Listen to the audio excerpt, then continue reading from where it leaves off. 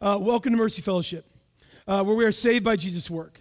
We are changed by Jesus' grace, and we are living on Jesus' mission. And on your way in, you should have gotten a copy of our discipleship guide for our series. It's going to take us through and past Easter, called The Story of Everything, where we are trying to look at the great narrative of the Bible, God's story, all about Jesus, and how it impacts, changes, transforms us individually, collectively, and ultimately for the world. And so last week, we kind of began in the middle in Luke 24 and kind of saw how all of this story is about Jesus. This is the resurrected Jesus walked with some disciples to the road to Emmaus and just said, hey, you guys are reading the Bible wrong if you don't see that every part of it is all about Jesus. And so today, we're actually going to be in the beginning. And so if you have your Bibles, we're going to be in Genesis chapter 1 and 2 today. But as you turn there, shouldn't take you too long. It's the first page. Even on the app, I think you can just swipe to the first little thing there. I want you to ask yourself, who is the author of your story? Like in your mind, who's the author? Who's the narrator? What's the voice that shapes your identity and helps you understand who you are? Right? Maybe it's a story that your parents wrote for you, or maybe it's a story that you believe societally because of your socioeconomic status or your race or your gender, and you believe some story about yourself. As Christians, we believe that there isn't a bunch of different stories, but there's one story. And that God is the author of all stories. And so what happens is we decide to start writing stories and narratives in our own head where we're the center of it, where we're either the victim because somebody else has done us wrong, so then they're the villain, or we're the hero because we've brought salvation to someone or we've saved ourselves. And the challenge we have about ourselves being the author of our own stories is we are flawed characters. Every single one of us brings a casserole of sin to the table of the potluck of life, right? And so because we're flawed characters, we write bad stories. We write stories, again, like I said, where we're the hero. Or we write stories that are too small because they start and end with us. Most of us functionally believe that history began the day we were born.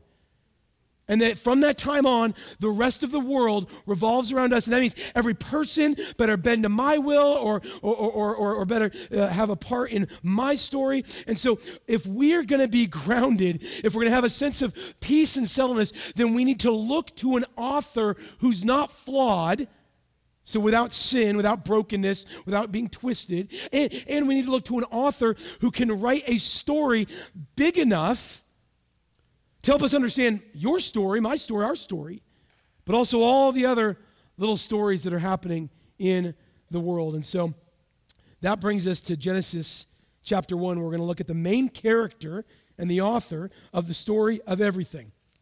You have your Bibles, hope you do. Turn to Genesis chapter 1, verse 1. I'll read and then we'll talk about it.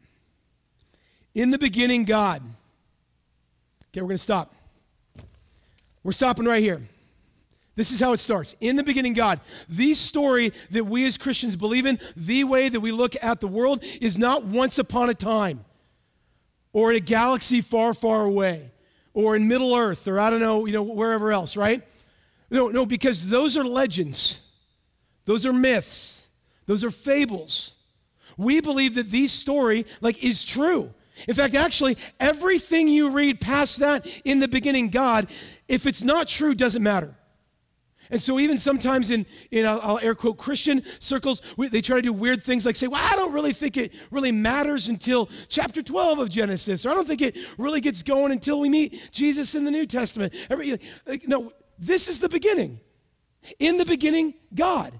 In the beginning, God. The story is all about Him. And so the only other option, when you think about the universe, when you think about yourself, when you think about the world, when you think about humanity, the only other option besides in the beginning God is, and this is a real popular one right now for some reason, in the beginning nothing. Nothing. Just in the beginning, nothing. And then at some point, something.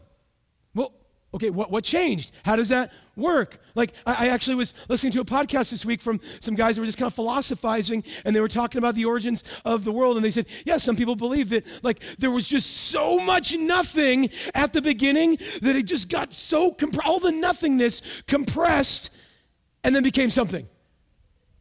Okay, you think we're crazy because we believe a guy rose from the dead? I think it's crazy to think a whole bunch of nothing made everything. And so the Bible begins with, in the beginning, God.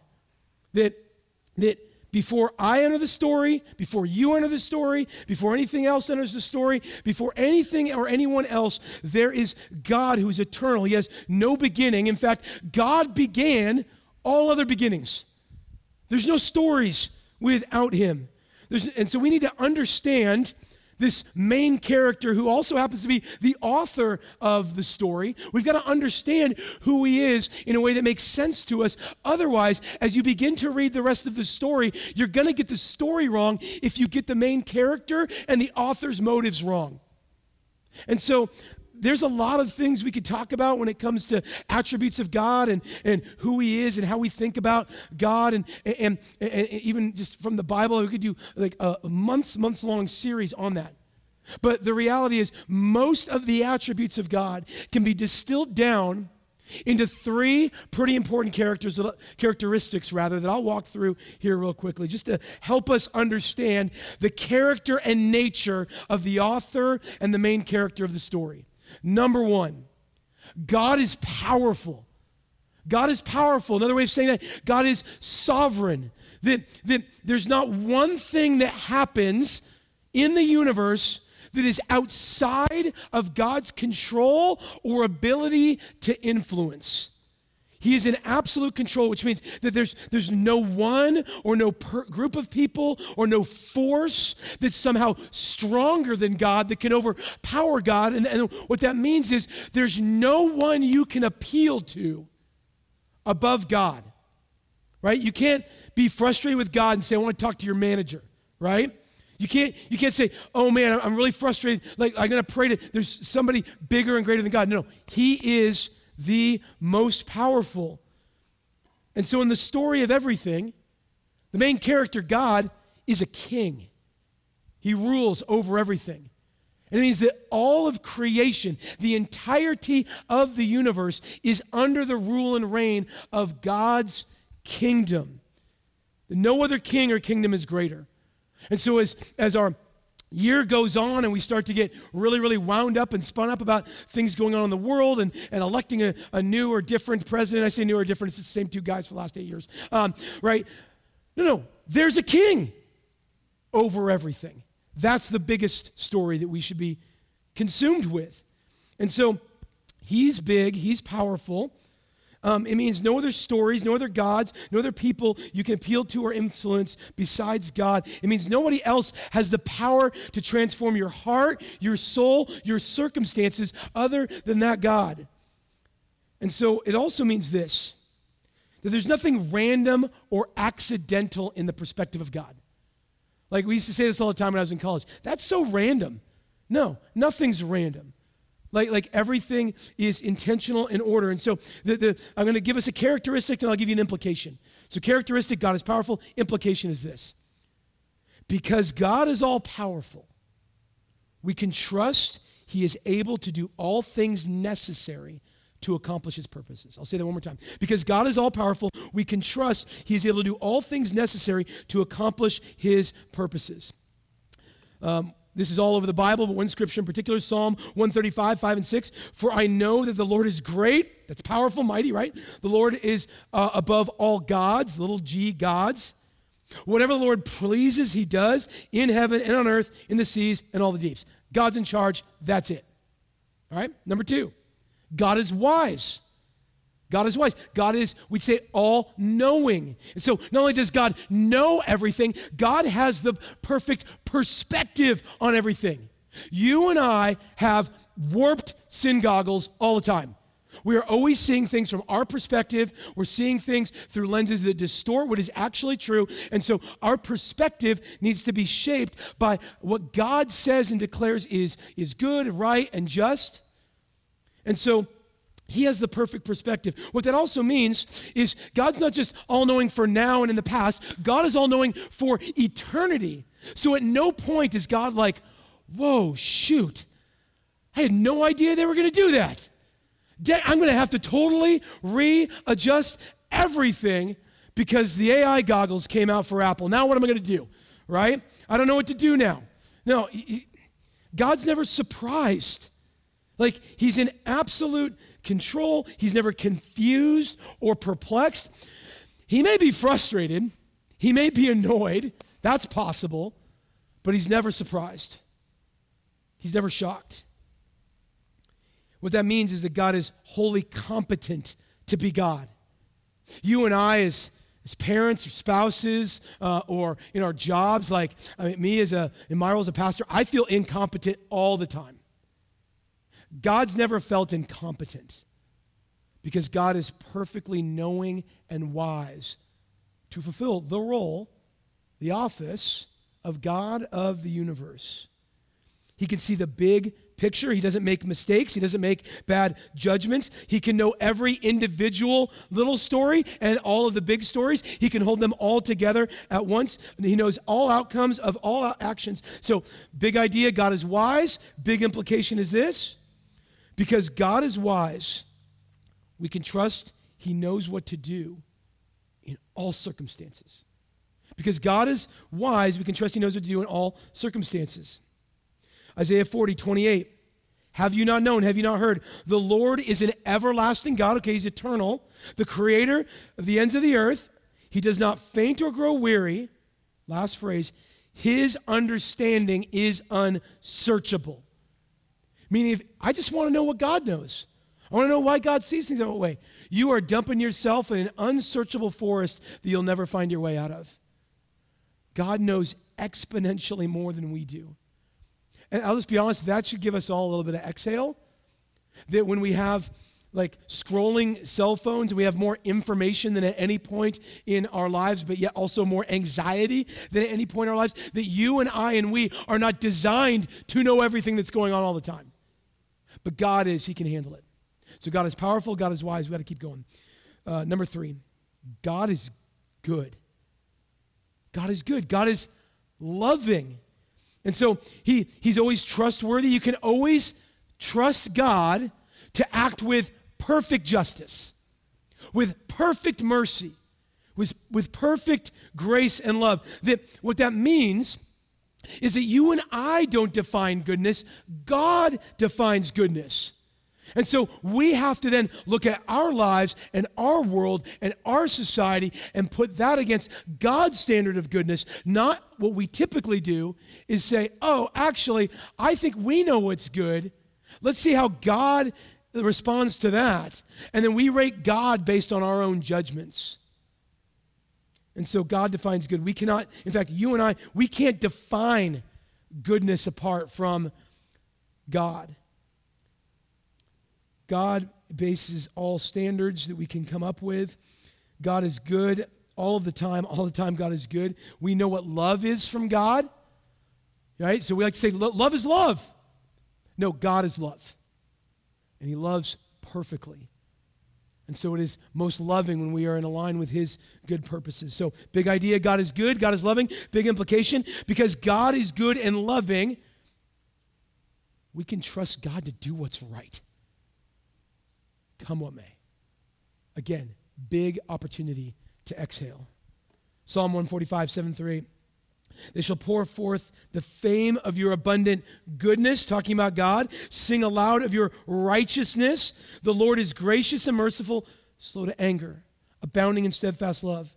The Lord is good to all. His mercy is over all that he has made. So God is powerful, God is wise, and God is good.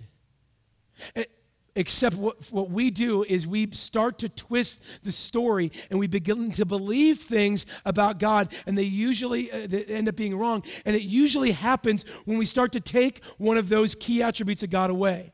So what happens when we think that God is wise and good but not powerful is we begin to believe in a God who's, well, he's morally right. He desires good and loving things to happen in the story. But man, we're just so strong. We're so powerful as a people. Sin is too big. God really can't do anything to affect human suffering. Like, God's not the one who can command the storms or the earthquakes or anything else. And so we end up with a God who's powerless, a God who's disengaged, who's handcuffed by something more powerful.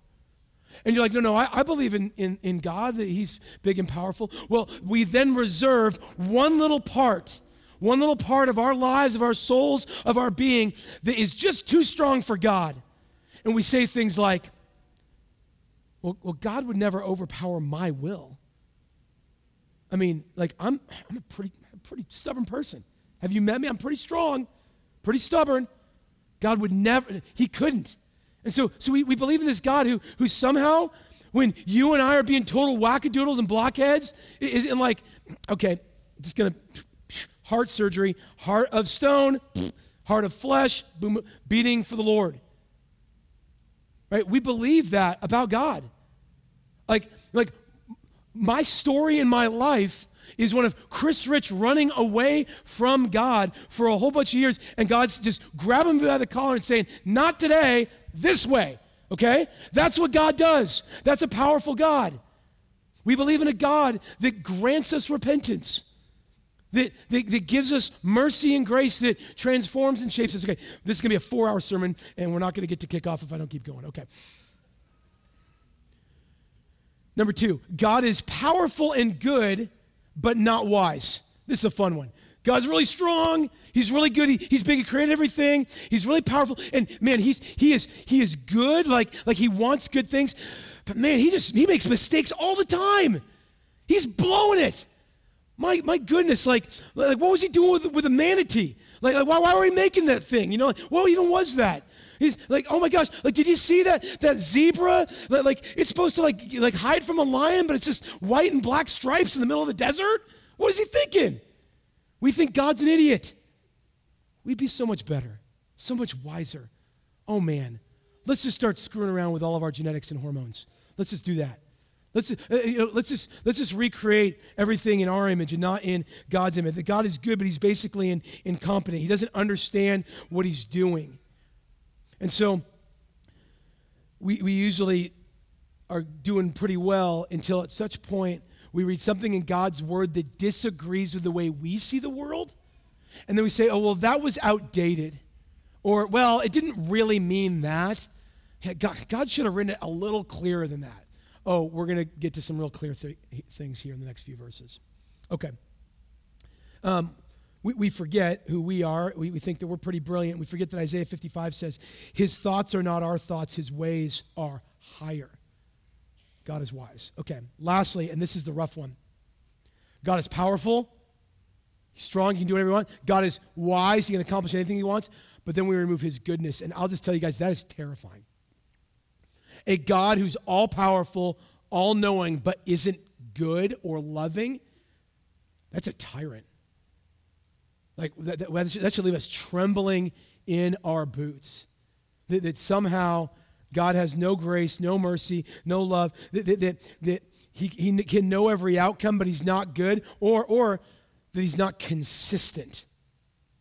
Meaning that, well, because he makes mistakes or because he's not good or because he's not loving, he ends up being like we are sometimes, like a little irrational. Kind of like the lights, they're not reliable, right? On and off. We did not plan that as an illustration. That is just the beauty of a 70-year-old building. Okay. And so here we are, you end up with a God who just randomly rages. And I'll just tell you, that is a bad story. That's a horrible story. That is a fearful story. God is good all the time. And so when we think about God's goodness, you and I can be in good moods. God is good all the time. God's goodness is not a mood. It is a state of being. Right? Our goodness is usually dependent on, did we get enough sleep? And did we get coffee on time? And did anybody get in our way? Right? Our moods are very fickle. God is consistent. So all of this to say As we're considering the rest of the story, as you're reading through the Bible, as you're trying to understand God as a Savior, as a King, as a creator of the universe, what you believe about the main character and the author of the story will determine how you view the rest of the story. That's why it's so important for us to get this right in these first 5 words of the story before we go on. Okay, you guys ready to go on? Let's go. All right, verses 1 through 5. Let's go. God creates. All right, in the beginning, God, we'll keep going, created the heavens and the earth. The earth was without form and void, and darkness was over the face of the deep. And the Spirit of God was hovering over the face of the waters. And God said, "Let there be light." And there was light. And God saw that the light was good. And God separated the light from the darkness. God called the light day and the darkness night. There was evening and there was morning the first day. And so here we learn some more about the God who created everything, about the author of the story, of the main character, that God has existed eternally. As Christians, we say as a Trinity, Father, Son, and Holy Spirit. We see God the Father speaks the world into existence. We know later that we'll see in verses that Jesus is the embodiment of God's word. So when God speaks and creates, that's Jesus. And then we see the Holy Spirit hovering over the waters. All three, Father, Son, and Spirit, involved intricately in the creation of the universe.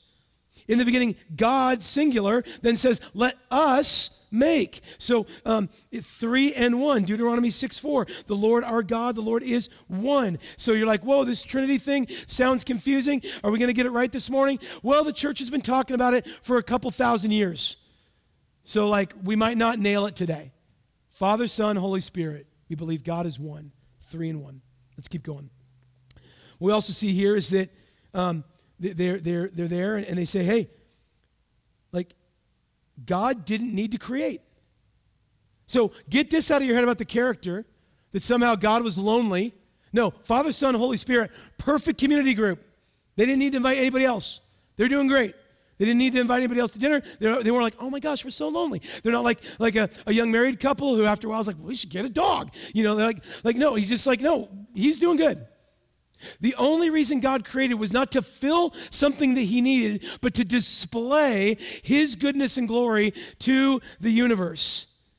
And so God is the creative force behind everything. He doesn't need anything from us. And so, but he is the creator of the universe. So now when we think about something as big and vast as the universe, we don't say things that are really popular today, like the universe is against me, or the universe made me do it, or I just trying to see what's going on in the universe. No, again, God's the most powerful. We appeal to the God who created the universe.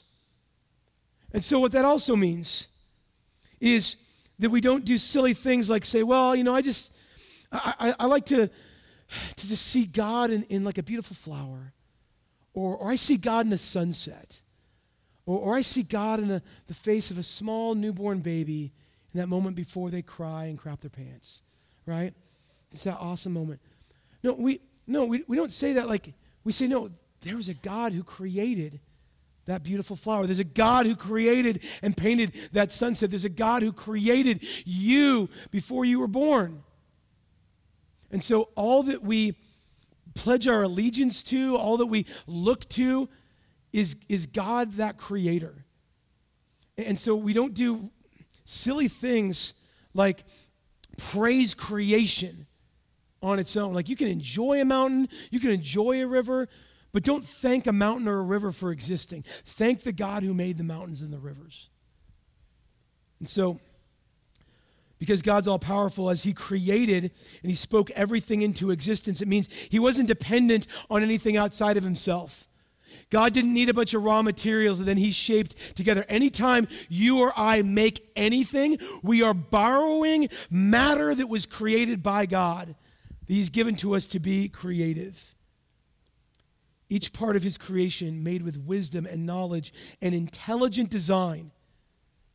So whether you think the world is a couple thousand years old and God did this in 7 literal days, or you think the world's several billion years old, the big idea is that God made it. That God is the creator. that nothing exists outside of him, that he spoke it all into existence. And so, as we read in these verses about these days of creation, the first 3 days of creation, you can skim and see those later, he was bringing a form to what was formless. He was creating a context for the story to play out. And so in day 1, he's making night and day. And so he's creating the concept of time in the story. Day 2, water and sky. He's now created a place and a context that the story can exist within. And then in day 3, he makes, day 3, he makes ground and vegetation. So he's starting to create like the setting and the stage for how the story is going to play out. And then those next 3 days, 4, 5, and 6, he's beginning to fill the stage with everything that is needed for the story to play out. Day 4, lights fill the sky, and there's day. Day 5, fish and birds according to its kind fill the sea and the air. Day 6, animals, each according to their kind, and humanity. Genesis 1:31. God saw everything he had made, and behold, it was very good. There was evening and there was morning the 6th day. So after 6 days of how God describes it, done. Story's ready to roll. And God sits back, and it says in the 7th day, he rested. And again, before you start to get God wrong, don't think God was wiping his brow and being like, whew, that was a lot.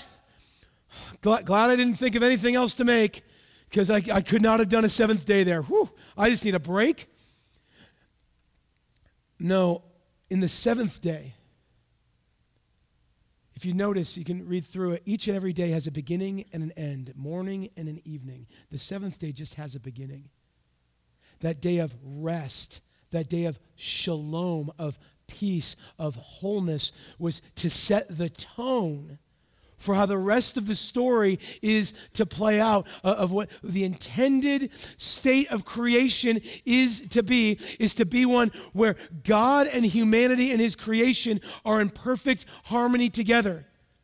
That you and I get to experience eternal rest with God, not sleeping passed out, but that rested state of being that he is God and we are not. He's in charge. He provides, he protects, he is good, and he says everything is very, very good. His rest was just a refrain from creating so that we can know that what we're supposed to share is the Sabbath rest of God. All right, next verses. Because at a certain point now, we've talked about God as the main creator, as the main character, as the author, and maybe you're like, hold up, he's been going for 20 plus minutes. What about me? Here we go. Here's about you. Here's about me. Verse 26 and 28 says this, 26 and 28.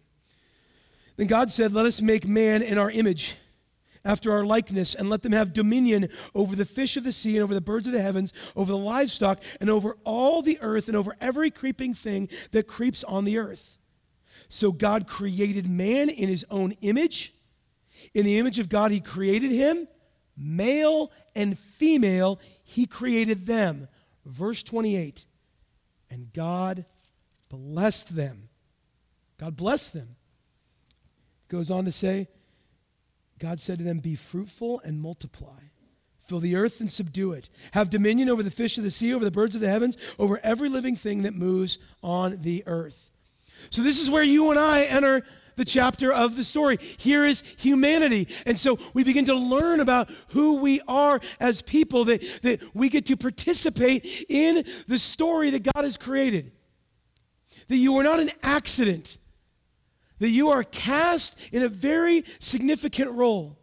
We are each cast in a very significant role. That we recognize that we're not all powerful, we're not all wise, we're not all good, but we've been made by God. And so you and I and we, because there's a creator, we can know that we are made distinct. That means that you're not an accident. That you and I were made on purpose for a purpose. You want to know why you're here? You were made on purpose for a purpose. And so God has created you and he's made you. And there's three big ideas I want you to get about us as just humans. Number one, we're made in his image. God doesn't talk about any other aspect of his creation being made in his image. Now, you can read in God's word about like God being powerful like a mighty river or majestic like the wings of an eagle. But right here, he's being incredibly specific that humanity, you and I, men and women, are created to reflect the image and likeness of God. That in part, if we want to see a little bit about what God is like, we can look at humanity. We can understand our stories. Now, not in sin and brokenness, we'll get to that a little bit more next week, but we can understand that, oh my gosh, we were made with dignity. We were made with respect and with honor. That we're not just mammals. You're not an animal.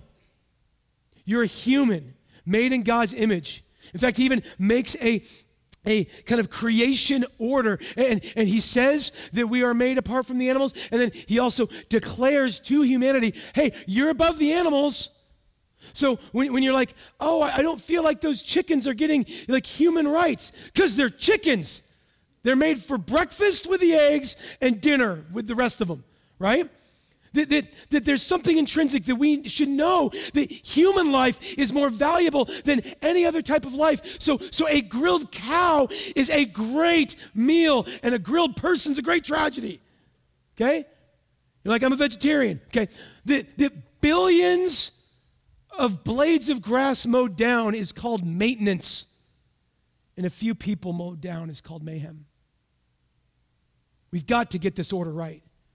We've got to understand that it is human life that matters above all else. Now, I'm not saying go kill all the buffalo, or ruin the whole environment.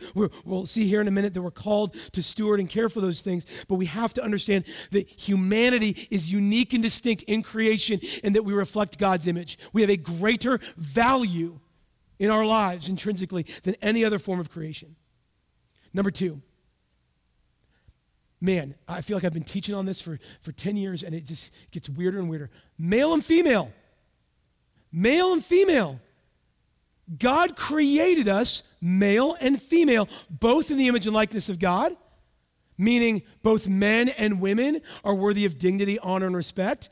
But because he says, I've made them male and female, he also has made them distinct. That men are not women and women are not men. And it's not some random spectrum that we get to choose where we fit alongside it. That God has made men and women both valuable and very different. There are feminine men and there are masculine women, and that can be kind of a spectrum. But the reality is God has created men and women different. And he's also said both men and women are necessary for God's mission to the world to be fulfilled. That men are to love and respect women, and women are to love and respect men. That we are to exist in complementary relationship with one another. That is part of God's beautiful design. Anything else is a distortion from the intended beginning of the story. And so men and women is not a social construct. It is a created order in God's design. And if you want to talk more about this, you can come join us at Equip on Wednesday nights for the next 3 weeks, except for this one because this is Valentine's Day. So there's the plug for that, Equip Wednesday nights, where we're talking about gender, sexuality, and things of that nature. All right, number 3. He's also called us to be fruitful and multiply. It says in verse 28 that God has blessed them, and he blessed them for a purpose. That the purpose of that blessing was for them to fulfill the mandate that he has given us to be productive and to prosper. That he's blessed us to procreate, to fill the earth. So while God's story begins with a man and a woman, the intention was a whole bunch of people. If you're like, oh no, the earth is overpopulated. No, those are all people made in God's image and likeness. God loves people. Like if you're like, oh, there's too many people in the world, well then volunteer to leave, okay? Because like we're here and we're hanging out on the planet that God made, and we love it, and this is great. And so like we're called to be fruitful and multiply. That means be intentional, orderly, like the story's gonna have a lot more people. That God's purpose is human flourishing and stewardship. And so we're there to, he says, have dominion over the animals, to cultivate, to do all these different things. And so that means like we can look at the world and the beauty of its creation, and we can see when it's been undisturbed, and there's aspects of it that are beautiful, and there are aspects of it that are terrifying. Arctic tundra, deserts, raging rivers are actually all areas that are called to be cultivated for human flourishing. So to be real practical, like here in the Northwest, we've been blessed with like this mighty river, the Columbia, that divides the great state of Washington from that place down south in Oregon, right? And so it's this awesome river that rages through there. And over the last 100 plus years, like we looked at that river and said, you know what? Let's put some dams on it. And we're going to slow the flow of the river so that electricity can be produced, so that the lights can work sometimes, right? So that you could have lights at your home, so that industry could be powered. So we'll back up water, so in the summertime when there's no rains, we can irrigate fields all over eastern Oregon and Washington to produce all sorts of amazing crops that make bread and beer and everything else. And then what will he do with those rivers where it doesn't flow so dangerously and the water is calm and clear? I don't know, let's put some campgrounds on it and some parks and some boat ramps so you can go water skiing and hang out and like, oh my gosh, now this raging untamed river is this resource that powers our entire region to get to function. And if you're wondering, yes, my dad works in making sure the dams keep going, and so I don't know if I'm like a corporate shill for that now or whatever, but what we do, though, is when we see things like that, we shouldn't get frustrated and revolt. We should rejoice and praise that we are designing and shaping the world in ways that lead to human flourishing. All right, Genesis 2. Let's keep going. Back to a little bit more about us. We're going to keep it rolling. 7 through 9, verses 7 through 9 of chapter 2 says this. Then the Lord formed man of the dust of the ground, and he breathed into his nostrils the breath of life, and the man became a living creature. And the Lord God planted a garden in Eden in the east, and there he put the man whom he had formed. Okay. Oh, verse 9, sorry. And out of the ground the Lord made to spring up every tree that is pleasant in the sight of good for food. The tree of life was in the midst of the garden, and the tree of the knowledge of good and evil. We'll talk more about that next week when we talk about the story of our fall. But when God spoke everything into existence, if you're not sure that you were made unique and distinct, everything else just said he spoke into existence. With humanity, it says he formed him. That was a master craftsman leveling up to make sure I'm going to give this so much intentionality and uniqueness. As a master craftsman, God breathed life into humanity. God still breathes life into us. And so I want you to know that God doesn't just see you as valuable. God has created you valuable. He says it is very good. So sometimes we get into these stories about our lives or our past trauma or systemic things in the world that are getting us down, and we wonder, do I matter? Am I being affirmed? Like somebody doesn't talk to me, they're rude to me in the hallways, like whatever. Like the affirmation that you and I have is that we were formed by the God of the universe who made us as a master craftsman. That means you're valuable.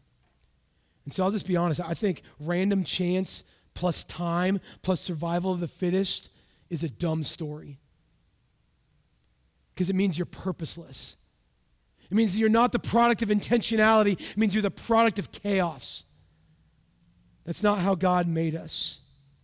That's why it's important for us to understand this chapter of the story, to get it right, that you and I weren't just created to exist, but we were actually created for joy, that God, in his good design, he placed us in a garden, that he makes this place where this intimate part of the story is going to be told. It says he planted a garden. I mean, all the vegetation sprung up, but in this place and space, this garden, verse 13 calls the Garden of Eden, meaning pleasure, that God intentionally formed the Garden of Eden for men and women to live. Let's see what that looks like in verse 15, chapter 2. Keep rolling. Verse 15, chapter 2 says this. It says, the Lord took the man and put him in the Garden of Eden to work and to keep it. And the Lord commanded the man, saying, you may surely eat of every tree of the garden, but the tree of the knowledge of good and evil you shall not eat, for in the day that you eat of it, you will surely die. You're like, oh, this isn't a great story. No. Did you miss the part about where God prepared this amazing garden and then placed humanity in it? And he says, look at this. You didn't make this. You didn't design this. You just exist here. You can eat from everything. But I'm going to give you a limitation so that you also have the ability for us, part of our design, to practice obedience to God. And so he places us in this garden created for our joy. And in doing so, because he's given us this mandate to go out and subdue the earth, he's saying, hey, hang out, spend some time in this garden, and then go do that to the rest of the world. Tame the wilderness. Bring water to the deserts. Like air condition the swamps, heat, the Northwest, right? Like exist, flourish. Take this garden here as an example of what the rest of the world is supposed to look like. That he's given us this freedom and enjoyment to get to participate in his creation mandate with the rest of the world. And so man's in the garden and he gets to name all the different animals. It's pretty fantastic. But there's one thing that isn't great, and everybody already knows what it is. It's for man to be alone. We see that here in verse 18 to 25. Then the Lord said, it's not good that man should be alone. Duh. Okay, I will make a helper fit for him. That helper word, I just have to stop for a second. That's the same word that God uses to describe the Holy Spirit. So before you get all weird and like a helper, like an assistant. No, like you can't do this without this other half. Okay? Now out of the ground, the Lord God has formed every beast of the field, every bird of the heavens, brought it to the man to see what he'd call them. So he makes all the names, platypus and so forth, right? And whatever the man called every living creature, that was its name. The man gave names to all the livestock, to the birds of the heavens, to every beast of the field. But for Adam, there was not found a helper suitable for him. So God caused a deep sleep to fall upon the man. While he slept, he took one of his ribs and closed it up the place with flesh. And the rib that the Lord God had taken from the man, he made into a woman and brought her to the man. And the man said, this at last is bone of my bones and flesh of my flesh. She shall be called woman because she was taken from man. Therefore man shall leave his father and his mother and hold fast to his wife, and they shall become one flesh. And the man and his wife were both naked and were not ashamed. This is how the story started. This sounds way better than how things are now. Okay? And so here he is, beautifully created. It's in here. And we start to intrinsically realize that God's design for humanity was not for us to be Tom Hanks in the movie Castaway, right? To just be on the island by ourselves. He's like, no, I'm putting him in the garden. He's not going to be alone. We're going to make a helper suitable for him. Brought from the side, so not up ahead to rule over, not behind to be ruled over, but to be a partner in ruling over this creation. There's this royal wedding that literally God's plan for us to multiply and subdue the earth wouldn't be able to be accomplished without men and women in loving, harmonious relationship with one another. And then God institutes the first wedding ceremony. It says at the end of these verses that she is his wife, not some random he swiped right on, his wife.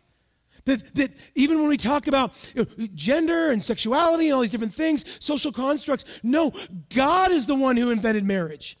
So when we consider marriage, here it is, one man, one woman. And you're like, hold up, I've read the rest of the Bible story. It gets weird. There's one husband with a bunch of wives. There's concubines. There's all these different things. Yeah, that's after sin entered the world. God's design from the beginning, then ratified with Jesus. One man, one woman in covenant relationship with one another for the purposes of their joy in displaying God's glory and how they love one another and how that ends up leading to more and more people engaging and living in the world. And so I just got to remind ourselves who we are in the story. That we didn't invent delight and joy, God did. That we didn't invent beauty, God invented beauty. We didn't invent pleasure, God invented pleasure. We didn't invent gender and gender identity, God invented that. We didn't invent sexuality, God invented that. We didn't come up with the concept of marriage, God came up with that. And we didn't invent the idea of work or purpose, God did.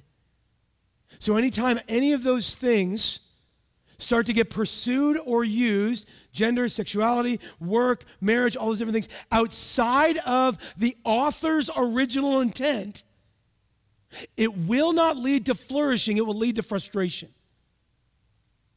And that's where we find ourselves as a people. And we're not unique in human history. I mean, as I said, like pretty early on, like by next week, things get even darker. They're good now. God says this is very good. But as much as our lives are not aligned with the author's intent for our lives, we will face great frustration instead of flourishing. And so we need to align ourselves and repent and realign ourselves back to the author's original intent for our lives. And you're like, man, that sounds so difficult. I don't know if I can do that. Like, hey, I want you to know you're not alone in this. That God knows that we're off from this first good chapter. He knows that you and I are broken and in need of a Savior. That God has actually made provision even for your and my and our sin. And he's done so in the person and work of Jesus Christ. That Jesus is actually here in the beginning of the story too. We said last week that, hey, all of the Bible is about Jesus and pointing to Jesus. Where's Jesus in the story? I haven't seen him, and I'd love to hear what he has to say about this. Well, here we go. John chapter 1, verses 1 through 3 says this.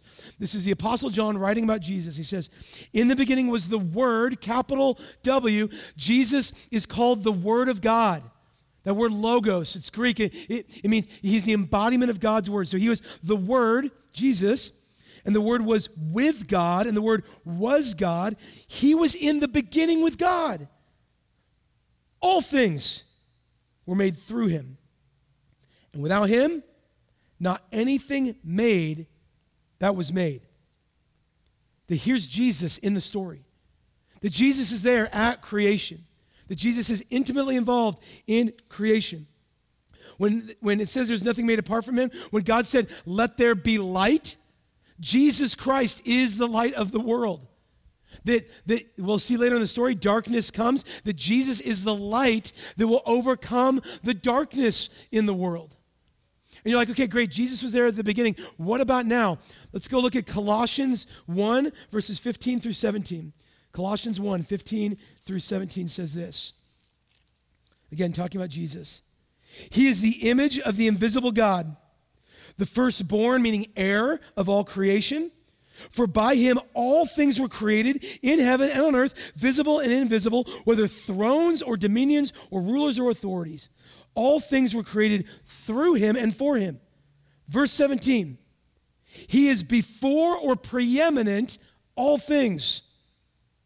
And in him, all things hold together.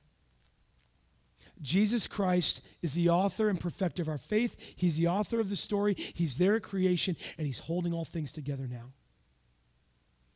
And so, as we think about our world, as we think about our lives, we can begin to exhale and remind ourselves that, man, we are just not great authors of our story, and we can trade in our small, broken stories for being part of Jesus' great and grand story, where you are redeemed, where you are saved, where you recognize that because Jesus is the hero in your place, that you don't have to be all powerful. You don't have to be all knowing. You don't have to be all good. That Jesus takes all of your weakness.